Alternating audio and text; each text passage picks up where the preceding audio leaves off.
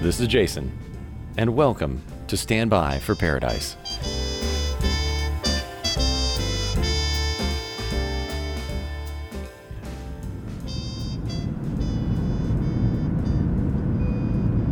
I jolted awake in the dark. My forehead hurt, and though I couldn't see it, there was likely a greasy, sweaty spot on the tray table folded up in front of me. I'm a tall man and can't usually sleep on planes, but I had passed straight out, slumped forward against the seat in front of me. My neck ached. I was in the middle seat of 5, far back in coach. I don't get claustrophobic, but on awakening, there was a sudden sharp moment of adrenaline. It took longer than felt comfortable to remember where I was and why I was on a packed plane in the darkness. We had come into rough air, and all around me you could hear the squeaking and shuddering as every seat and panel in the plane rubbed against its neighbor or tugged at the bolts holding it down. Only the dim aisle lights showed the swaying heads and gripping hands on the armrests all around me.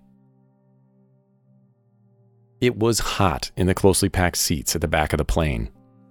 The bathrooms were closed for the turbulence, but the shaking had awakened colons throughout the plane. Sweat brought with it the unique tang of chilies and spices in the delicious East African food we had all been eating. Each sudden shock of air went into the wings and came out in gasps from men and women awake in the darkness. I had been through rough flights before, but one thing was different on this run. All around me, babies and young children were screaming. Being trapped on a flight near a crying kid is a nightmare for most travelers. This wasn't just one loud family, though. There were children everywhere. We were in the air over North Africa, and though you couldn't see it, the whole plane was filled with white parents and black children. You might call it the Adoption Express on its way back to Europe from Addis Ababa. These terrified children, many from rural villages, were going through an incomprehensible experience, and the world that waited for them at the end of this flight was likely to be no less strange. At the end of this flight, and the next one, and the one after that, I would be back in Colorado. Back there, back then, my wife was waiting. She worked for an orphan care agency, and we often talked about these kids getting a better life after they were pulled from the crippling poverty of Africa. We had not been married a year then. The novelty of sharing a bed with someone else would keep us awake long into the night. In the darkness, we would lie awake together, looking at the lines of light cast across the ceiling through the blinds.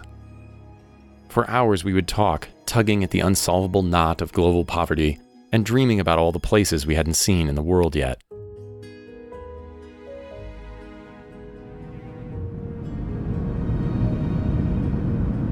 Crammed into that plane, my mind drifted back to a few days prior when I was crammed in a blue Ford truck that had trundled us all around the countryside of Ethiopia. Driving to a village outside of Addis, we had passed through a grove of dense forest quite different from the arid grasslands that had slid by the windows all morning. It was still early in the day, and as we passed through the trees, children in school uniforms kept materializing out of the woods. They all turned down the road in the same direction, heading to the local school. "They live out there," one of our hosts said to us. "Oh," I said naively. "Is there another village out there?" Our guide turned in his seat and gave me a long look. "No, they live out there." I looked again at the trees. More children joined the procession. His meaning was now clear. Even the mud houses we had seen along the road were a relative luxury in this area. For some of these children, the comforts of home and family were only the faintest of dreams. On that trip, our guides would tell us about Meat Day in the villages. It was the day when one lone and unfortunate animal would be sacrificed so the whole community would eat the only meat they could afford. In some villages, it only happened once a year. Living in the comfortable center of North America, the efforts of relief agencies and the black and white relationship of Western resources allegedly making things better in the poor corners of the world seemed so easy to understand. Here in the Horn of Africa, I had seen more of a full picture. It wasn't that Western resources didn't help. It was just that things were more complicated.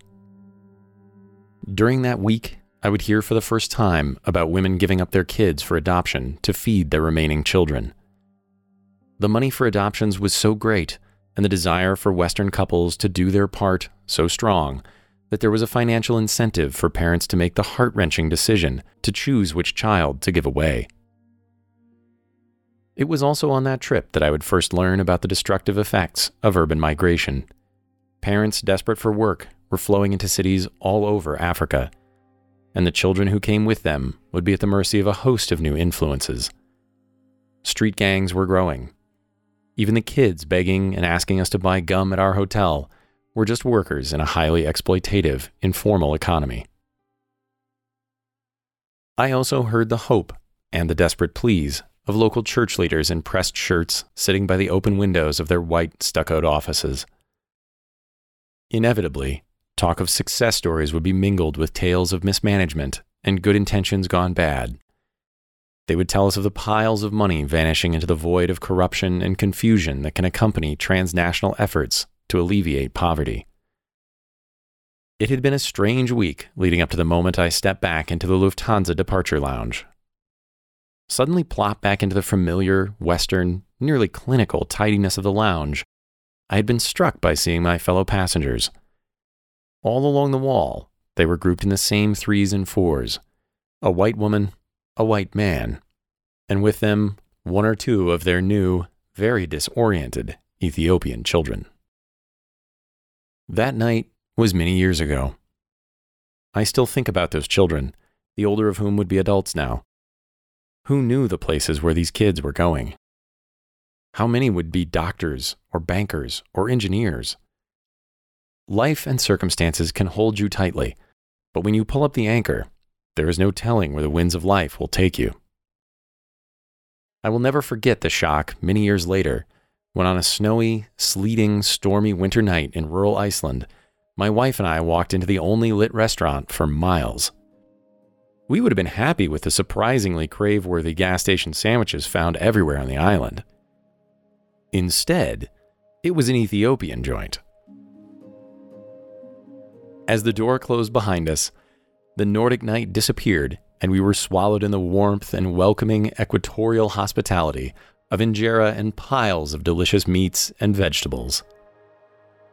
The walls were filled with wooden or woven artifacts lifted from the south and carried here to be tucked up in one warm, bright room just under the Arctic Circle. When the food finally hit our table, I was immediately transported back to the noisy, open-air diners I had visited on the long roads outside of Addis Ababa.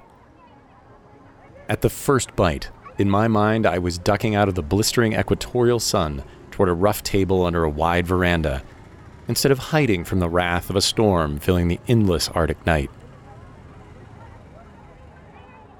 This comically out-of-place restaurant was run by an Icelandic man and his Ethiopian wife. They had met in Addis years ago. She talked about going back to Ethiopia and how much had changed. We all wondered at the sometimes strange and wonderful things that happen when cultures and people from far across the world find roots in new soil. Back on that dark, hot flight, I wondered if a firm hold in a new land would be the fate of these kids. What would they remember of the home they had left on that plane taking them away from everything they had ever known? How many would stay in their new countries? Which of these children, orphans in name but with living parents, would ever return to Africa? What could they have known of the paths that waited for them? For that matter, what could my wife and I have known of the path that would lie ahead of us? We thought we had so many things to anchor us back then. We could never have believed the road ahead of us would slowly become 2 paths. For years, we would desperately try to walk these paths together, hands held over the widening gap until soles and fingers lost touch when the gulf became too wide. None of us knew these things then, rattling along in the dark as women prayed in Amharic and babies cried their way to the promised salvation of a new life abroad.